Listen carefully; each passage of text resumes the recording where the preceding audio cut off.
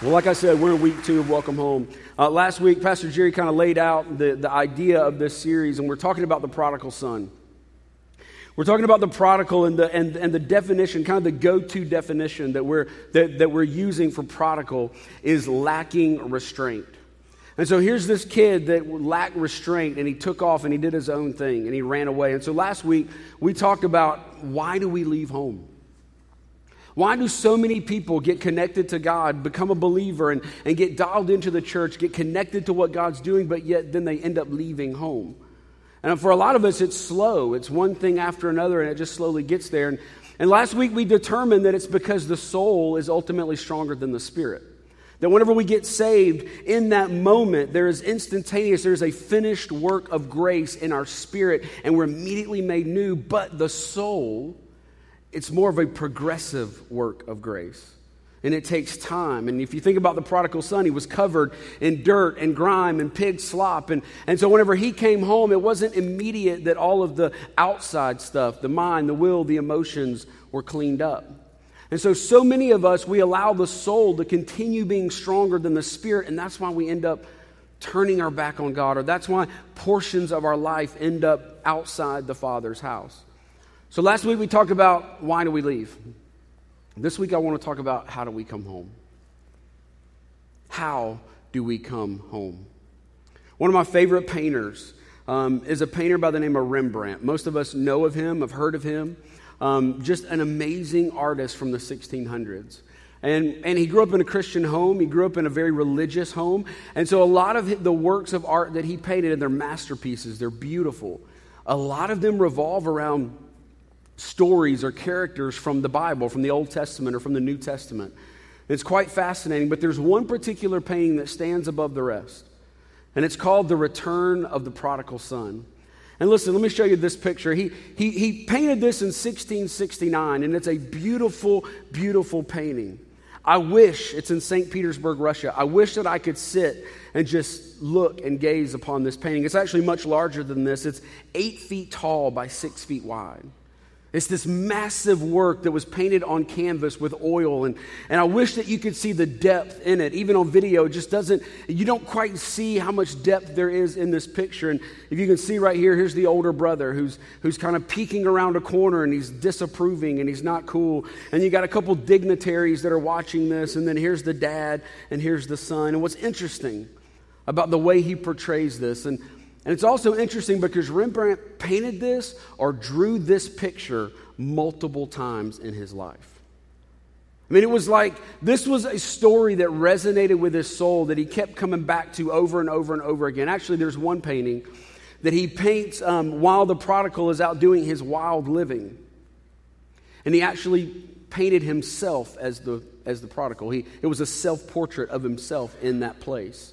And at the very end of his life, 2 years before his death, he painted this.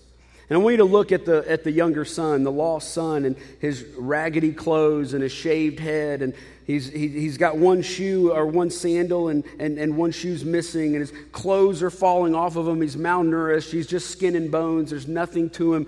And then he runs and all of that. And the father embraces him. And he holds him close. Even with what looks like some very disapproving dignitaries or wealthy people looking on, the father embraces the son. And this is what I want to talk about today. I want to talk about this embrace. I want to talk about what it's like and how do we get home to this, to the embrace of the Father. We've been in Luke 15, which is where the story takes place. I'm going to read the first couple verses to you. In verse 11, it says this. It says, Jesus continued. He's telling this story. He's telling multiple stories, and he keeps going, and he walks right into the prodigal son story. He says, there was a man who had 2 sons. And the younger one said to his father, Father, give me my share of the estate. So he divided his property between them. So the dad had to go sell things. He had to go get rid of assets. He had to go get rid of all this stuff so that he could give his son this money. Not long after that, the younger son got together all that he had. He raked all this stuff together, and he set out for the distant country. And there he squandered his wealth in wild living. Now, here's what I want us to understand today. is that the distant country, and a lot of our Christian kind of mindsets, we think the distant country is when we fully rebel and we go just crazy. Right? And all of a sudden, just life gets turned upside down and you're running away from God. But here's what I want to talk about today, because I don't necessarily think that's all that there is to it. Because I think that the distant country is any area of our life that we are trying to live independently of the Father. The distant country is any area of your life that you say, I got this. It's any portion, it's any section, it's any, we're so good at compartmentalizing life. We're so good at saying, you know what, God, yeah, I'm going to give you the Sunday morning portion of my life. But, the way I handle my money, the way I handle my family, the way that I do business, the way that I, this little pornography thing that I got going on over here on the side. No, you can't touch any of that. But listen, I'm going to give you my Sunday morning self. Man, I'm going to sing. Bro, when they hit that big old note, I'm going to be in it. I'm going to be right there. I'm going to be worshiping. It's going to be on. But whenever I walk out of here, I'm going to jump into my little compartment. And Jesus, listen, I got this. I got this, man. And so prodigal living is this, the distant country is anything in our lives where we say, you know what, God, I got this. Where we live independently from the Father. Where we live independently from what He wants in our life. We're so good at it. Let's continue on in Luke 15, verse 14. After he had spent everything, there was a severe famine in that whole country. Now listen, he's broke. He's got nothing. There's a severe famine, and he began to be in need. So he went and he hired himself out to a citizen of that country who sent him to the fields to feed pigs, which, as a good Jewish boy, this would have been the ultimate disgrace. Not only would him have going to his father and disowning him and saying, give me everything, but then to take it one step further. And I love whenever you put yourself in the context of Jesus actually telling this story to religious leaders and Pharisees and Jews all around, and he's telling this kind of story, like we don't fully understand the context.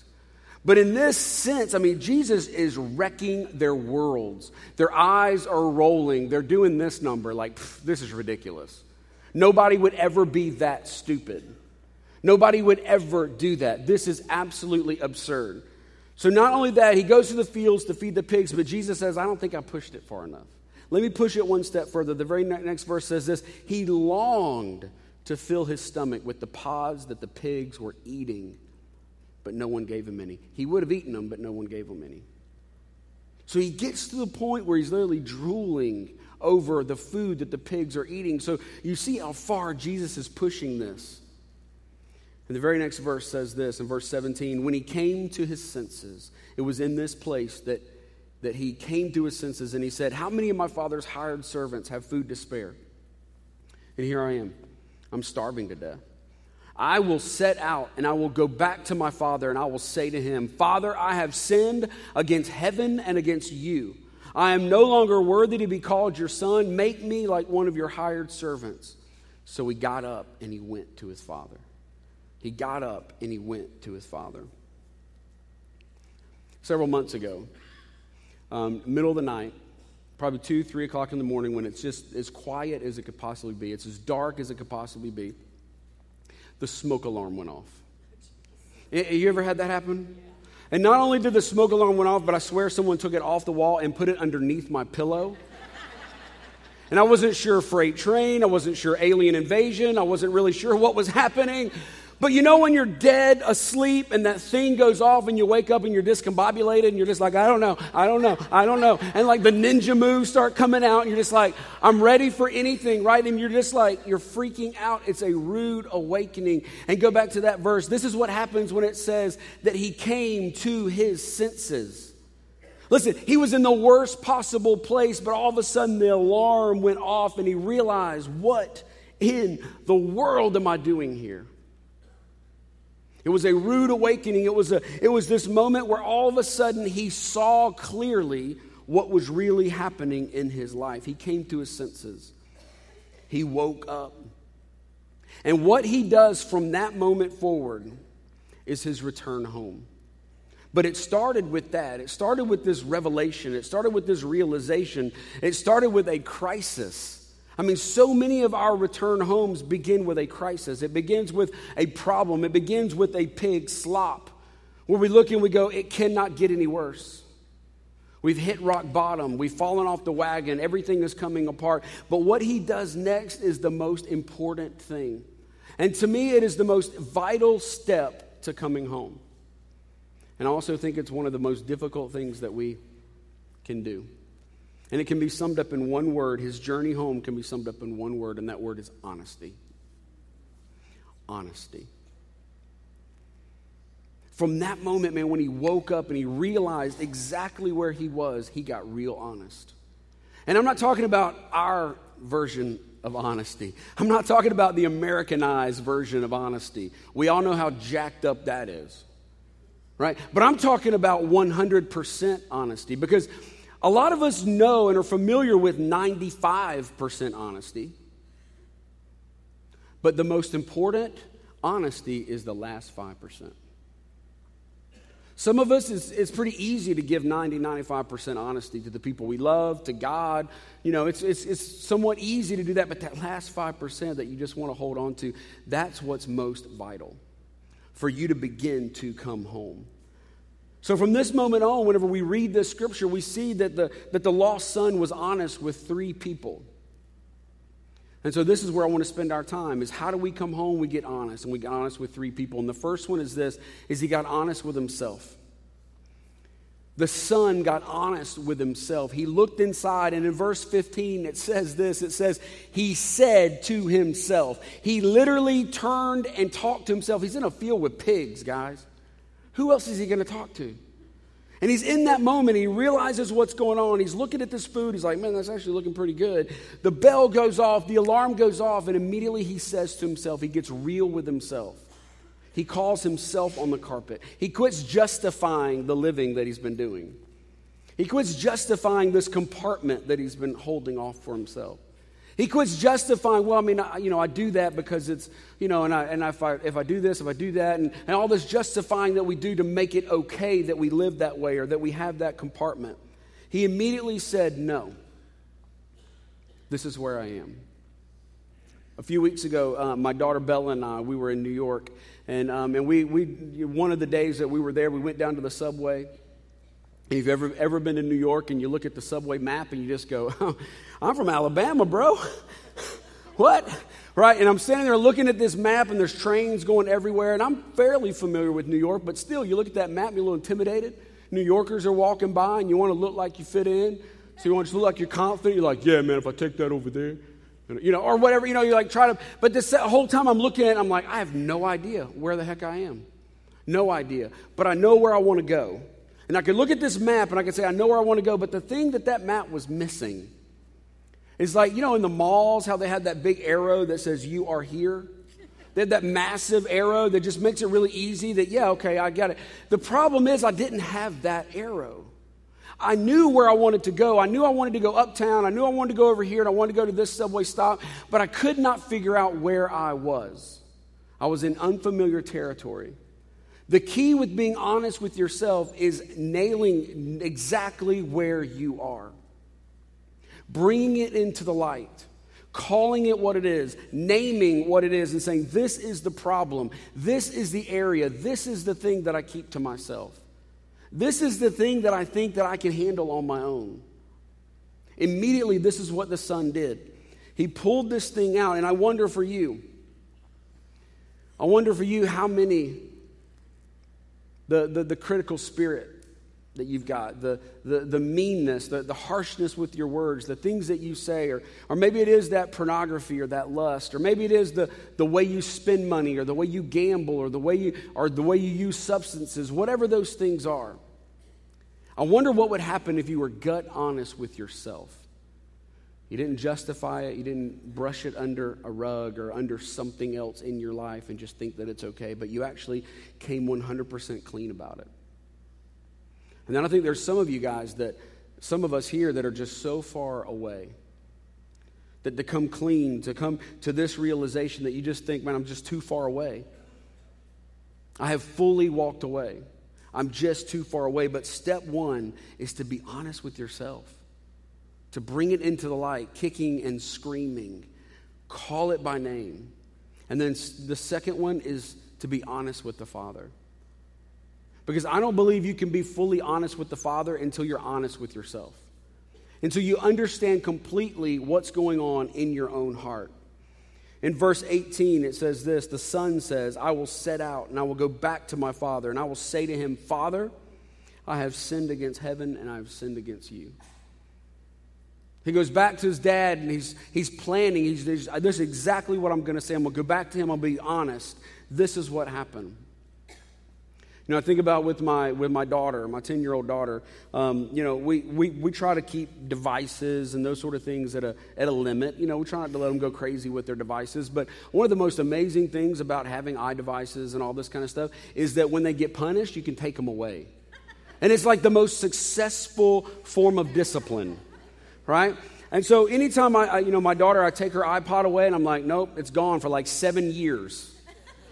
It's gone. Right? And then I come into her room a little bit later on, and she's got that weird look on her face, and there's this ominous glow coming out from behind her back. And I'm like, child, did you find your phone?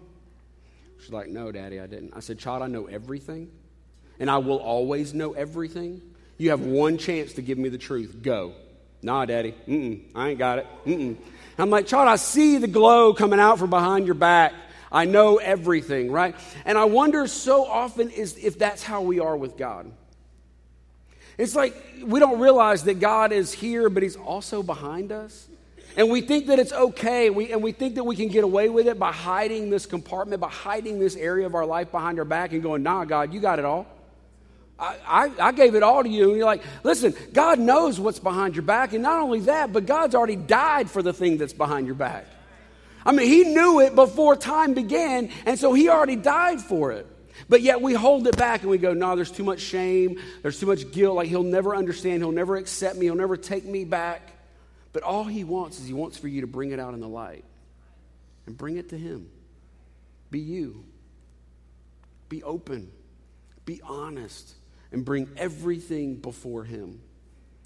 A lot of times we're good about, again, bringing 95% to him. But man, the ugly, ugly, ugly, we want to keep to ourselves. And that's exactly what he needs. 1 John 1:9. If we confess our sins, he is faithful and just to forgive us our sins and to cleanse us from all unrighteousness. If we confess our sins, if we bring 100% to him, then he will be faithful and just to forgive them. Every single one of them. One of my favorite stories in the Bible about honesty with God is maybe not one that you would expect, because doesn't even revolve around a sin. And I think what it demonstrates is God doesn't only want to know the big things. God doesn't only want to know these massive sins where you've just completely gone off the reservation, you've completely gone haywire, and you've done this just this ridiculous thing, but yet God wants to know everything. And it's the story of Jesus in the Garden of Gethsemane. Like I said, it's not a sin. But in Matthew 26, Matthew records that Jesus prayed a prayer 3 times, which tells me something. If I see something repeated like that, or especially if it's Jesus, guess what? There's some emphasis there. Okay, he's not just breezing by this. It's not just like part of he's just piecing on by. No, he parks here and he comes back to this prayer several times. When he prays this, he prays, Lord God, if possible, let this cup pass from me. He's about to go to the cross. He's about to die for us, but he says, if there's any other way, can it be a different way? If there's any other way for this to happen, please let it happen. But then he says, but it's not about my will. He says, it's not about my desire. It's about your desire. What Jesus did is he brought his desire that did not align with the will of God. You realize that? He literally came to God before and he said, I got this thought, I got this feeling, I've got this desire. God, listen, I would like to do this a different way. But if you tell me no, then I'm going to follow you 100%. And what I think Jesus is showing us here is that God wants to know our desires. God wants to know our fears. God wants to know our worries. God wants to know when we look at an impossible situation to go, God, hey, look, man, I will do that. I will talk to that person. I will walk over to a stranger and pray for them. I will do whatever that thing is. But look, my desire is I'm terrified right now. But whatever your will, whatever you want is what I'm going to do. Jesus brought him everything. He laid everything out before God. And also what I think my opinion is, he wasn't worried about the nails and the cross and the thorns and all that stuff. Jesus was mostly worried about being separated from God. Jesus was worried about those few days that he would be outside the Father's house. Those few days that the Father had to turn his back on his Son. And Jesus said, look, man, I don't want that. If there's any other way, God, if there's any other way, then please, let's do this a different way. But if not, it's not about what I want. It's not about my will. It's not about my desire. It's about what you want. Jesus laid everything before God. And so often shame or whatever the guilt, whatever these things are, they keep us from just going, God, I got some weird thoughts going on in my head right now. I don't know why in the world every time I see this person, I'm thinking this way. Or every time I'm in this situation, for whatever reason, God, my natural tendency is to go toward the negative or it's to cheat or it's to do something wrong instead of going toward the good. God, help me with this because this is my desire. I want to be living in your desire. I want to be living according to your will. You know, I used to tell students way back in the day whenever I was a youth pastor, I used to tell students this. I would tell them, I'd say, God is big enough for your questions. God is big enough for your doubts. God is big enough for your fears, and really, God is big enough for your anger. What so many of us do is we take those things, instead of directing them straight to God, is we take them away from God and we go to somebody else or something else. Or we let them eat us from the inside out. Instead of just taking them to God, I used to tell kids, man, yell at him if you got to. If you got to go get in the woods somewhere and just say, God, I don't understand this, make sense of this, but at least take it to him. Man up, look him in the eye. Tell him what's going on the inside. Tell him what you're afraid of. Tell him what this evil desire is that's eating you from the inside out. Man, look him in the eye and say, God, I don't get this, but I have a desire to go this way, and you're telling me to go that way. I need help with that way. But we've got to go to him and be 100% honest. We got to go to him. Number one, we got to be honest with ourselves. Number two, we got to be honest with God. And most of us think that that's enough. We think that that's enough. We think, man, that's salvation. That's the way this whole thing works, man. You just go to God, you give him everything, and then, man, church is going to be good next Sunday. It's good. Here we go. But there is a third part of this that the Son is willing to be honest with. And that's number three is honest with others. Honest with others. In the verse, let me find it real quick. You got it up there? Go into that next verse. He says this. He says, make me like one of your hired servants. Now understand, in this culture, what this means is when he returns, he's willing to be a son that works with the common people. He's willing to go and work the field with the guys that he used to boss around, that he used to tell what to do. They would know all of his dirty laundry. They would know exactly what he did to Father. They would know exactly what happened, and yet he said, man, I'm willing to be fully in my shame right there among those people. I want them to know. I'm okay if they know. I'm okay if they fully know everything that I did. And right then he said, I'm okay. I want to be honest with others. I want to be honest with the other people in my life. This is often the most difficult place for us to embrace total honesty, the last 5%. However, it has the potential to be the most powerful. Let me say that again. It has the potential to be the most powerful honesty in your life. James 5:16 says this, confess your trespasses to one another and pray for one another that you may be healed. That you may be healed. Honesty with God, let me say it this way. Honesty with God about your sins brings forgiveness. Honesty with others brings healing. Honesty with God about our sins brings forgiveness. But the next step of that is honesty with others brings healing. Go back to James 5. James 5 says this. It says, let's read it one more time. Throw it up there. Confess your trespasses to one another and pray for one another that you may be healed. Why? Because whenever we come with other believers and we're around other people and there's honesty, then that's the only way that we break the cycle of the struggle that we're dealing with. It's the only way that we get through that is through accountability. It's through prayer. It's through that circle. It's through our small group. It's through our campus pastor. It's through our spouse. It's through the loved ones in our life that we trust enough to say, here's the last 5%. I've been holding this thing back, but I need your help to find the healing that God promises me. To get me into that place of healing, to get me into that place of fullness with God.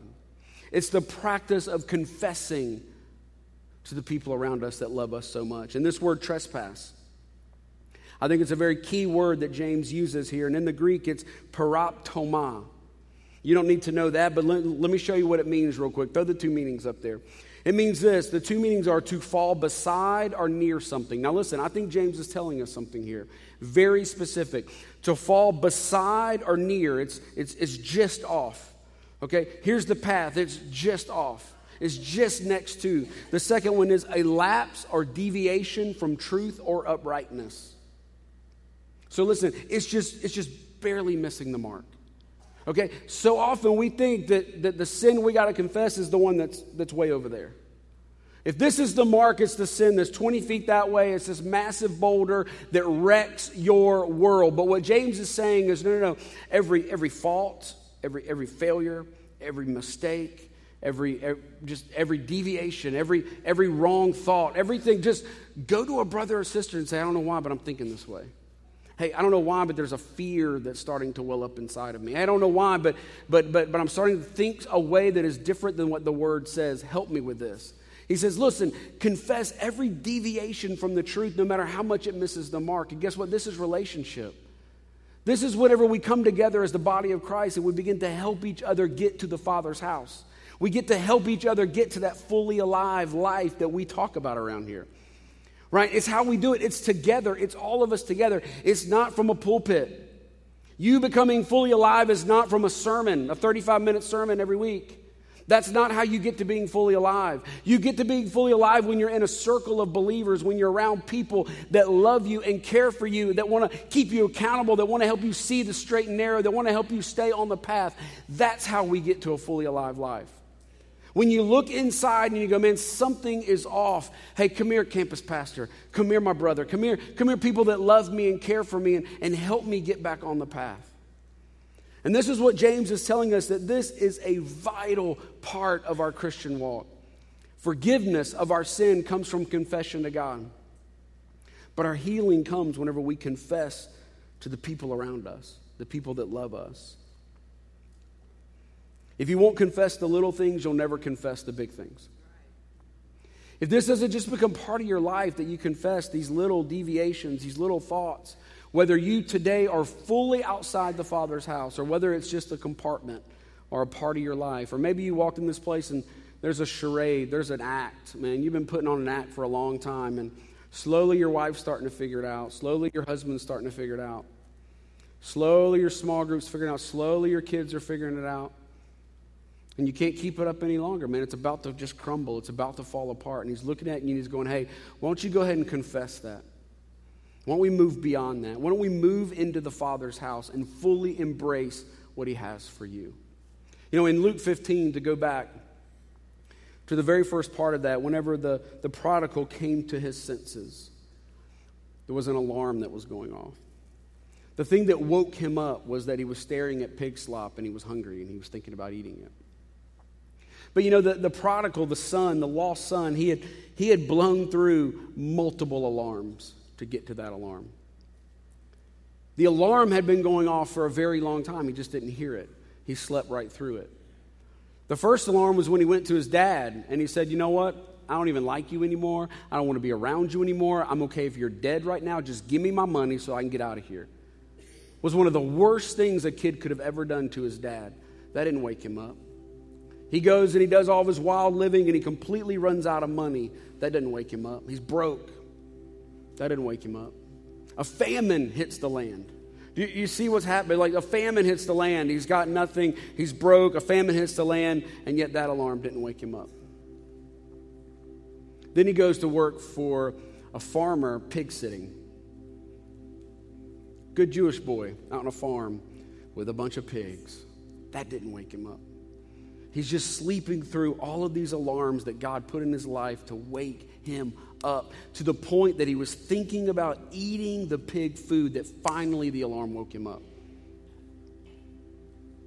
And I wonder how many of us in this place have been sleeping through the alarms that God has put in your life.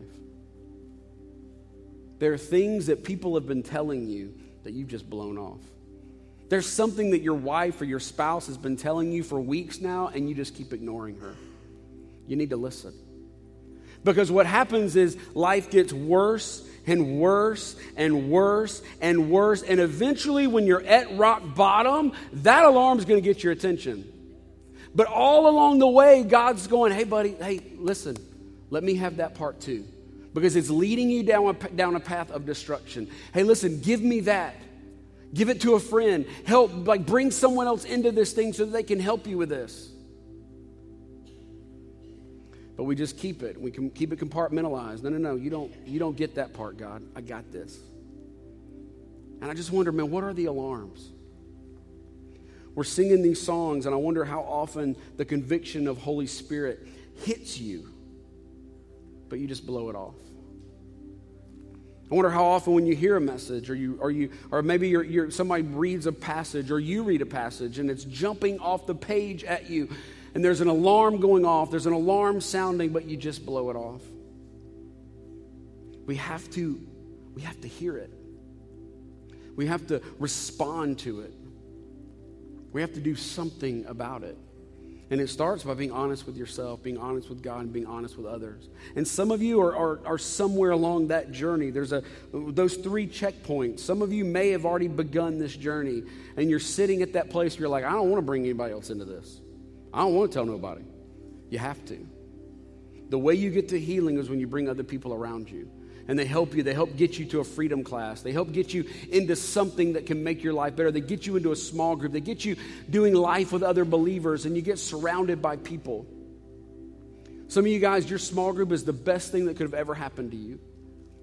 And this band of believers, this group of people that you begin doing life with, and after these 8 weeks, that's not going to end it for you. You're like, man, these are my people. We're going to do life together. We're going to be real with each other. We're going to be open with each other. Because ultimately, we're going to help each other get to the Father's house fully, completely, with all that we are. The only way we get there is when we are fully honest and we take it to other people. Fully honest with ourselves, God, and we take it to other people. So here's what I want to do. I want to just ask you all to bow your head and close your eyes. I've got 2 things that I want to ask you, because I believe there's a group of people here. And I think a good majority of people here that have an area of your life that you're living independently from God, from the Father. That you've decided to try to make it happen on your own, that you're just not willing to give up. And I want to challenge you right now in this moment to surrender that compartment, that area, that sin, that dysfunction, or just that selfishness to God. I want you to make a commitment. We're all adults here. I think you in your own self right now can be real with yourself and go, all right, buddy, it's time to get this thing right. It's time to let it all go. It's time. When I get in the car today, I'm talking to my wife. When I'm at small group this week, I'm going to open up to a few of my brothers. I'm going to do whatever I got to do to get to this place where everything is out and I'm taking it all before Him. And so I'm not going to ask you to raise your hand. This is between you and God. I just want you right now in this moment to make a commitment. I'm going to be 100% honest with me, with God, and with the people around me that I trust, that I love.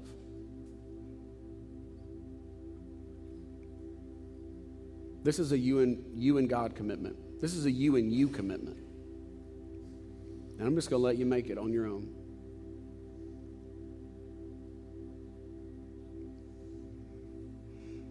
And here's the second thing, is I know and I believe there are people at every campus, watching online, at the correctional facilities, that right now you would say either you are living a charade and you're so far from God's house, you're so far from the Father's house, you're just keeping this charade up, just hoping that no one's going to see through it, but your heart is fully disconnected from God.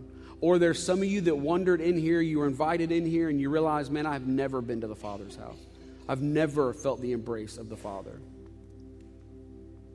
And right now, I want to give you the opportunity to be embraced, to feel and know the embrace of the Father, to fully give your life to Him, to be open and honest with you, yourself, and eventually others. Maybe right after this service, I'll call you down, or the campus pastors will call you down. You can come down, and there'll be people here that just want to pray over you. They want to believe in you. They want to get you off on the right foot. They want to start your journey off right. And it begins with you coming, you being in this place, being open and honest with them. We'll put a gift in your hand, a little resource to help you with this thing. But it's vital that in this moment, sitting right there, you're being real and you're going, yep, he's talking to me, man. I need this. I need to know God today. I need to surrender. I need to give Him all. And right now you're beginning to talk to God. You're going to go, okay, God, I don't know, man. This is big. This is huge. My grandma used to tell me about this, or I've heard about this before, or man, 10 years ago, God, I know I screwed this thing up last time. But I want to do it right this time. I want to give you my all this time. And if that's you, I want to pray this very simple prayer with you, just with all of our heads still bowed. And before we pray, I want to see a few hands. If there's anybody that says, yeah, this is me, I need to fully give my life to Christ, I want you just to slip your hand. No one's looking, just slip your hand up right now. And you say, man, I've been holding back way too much. I need to give Him all of me. Every campus, every location, everybody raise your hands. Come on. If that's you, I see hands all over this room. Let's pray this prayer together. Everybody pray it. Those of you with your hands up, man, believe it down in your heart. And then whenever we dismiss, I want you to come to the front and tell somebody. And let us walk this journey with you. Pray this. Father, I want to come home. I confess my sin. I confess my selfishness. And I give 100% of it to you. I want to be honest. I want to be true with you and give you my everything. Thank you for dying for me and my sin. I'm so grateful, and I love you so much. Bring me into your family that I can know your embrace. In Jesus' name, amen. Amen. Can you guys help me? Let's welcome all of those to the family. Amazing. Thank you, guys.